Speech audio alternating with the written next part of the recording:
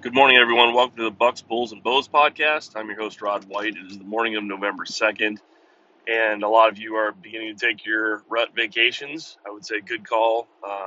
If you have any target bucks, if you've listened to me at all, listen again and take note. You've got to get on those deer now. Like, you have a window more than likely of less than maybe 4 days or so before we break out into what is considered the peak rut for a lot of people. It's that time period where does are beginning to come in estrus, the large, vast majority of them. And bucks will be on their feet moving quite a bit, probably stay in the core areas even then for a little while, but it won't be long until they start running long distances in search of does, especially after we hit that post-lockdown period. But in my experience, if you don't get on those deer that you have information of and you feel like you have a pretty solid understanding of where they've been living at this fall, I think you're missing the boat if you're not trying to capitalize. That means get extremely aggressive, hunt their bedding areas, get right into what you feel like you shouldn't be in at any other time of the year. Some people tell you to wait until the rut for that. Man, I don't know. You're really talking about 3 or 4 days. I mean, how much damage can you do? I can tell you, if you're going into those areas and you are bumping some deer, I don't think it's a really big deal right now at all. Earlier in the season, it was a giant deal. Now it's just quite frankly, it's not. And for those of you who are in my situation where you really don't have a target buck, I definitely have finally found some images of some deer that I'd love to run arrows through, but they're very sporadic across several different pieces of ground.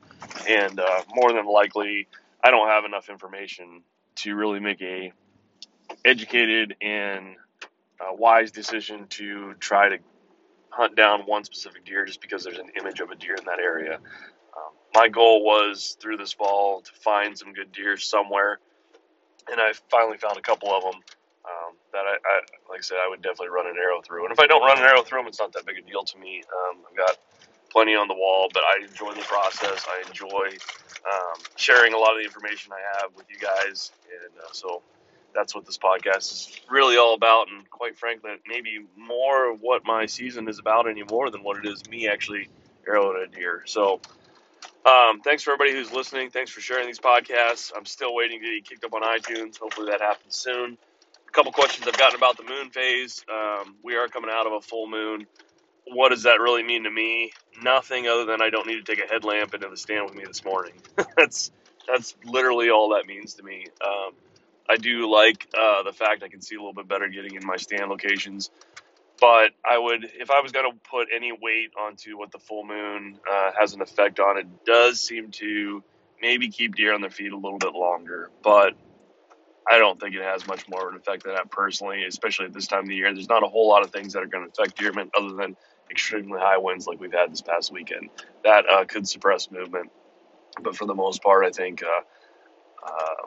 as we move into November 4th, 5th, 6th, 7th, it's probably really going to become irrelevant then as well. And like I said, unless it's extremely high winds or storms that kind of move into an area. So good luck, everybody. Stay safe and wear your harnesses. I hope you all continue to capitalize on the movement that's happening right now and the information I've given out in podcasts. Some of you sent me some pictures of some bucks you've tagged out on. Some of you are frantically asking questions of what to do about specific deer, and I completely understand. I've been there, done that. But it just comes down to time. The next few weeks, it's going to be putting time into the tree.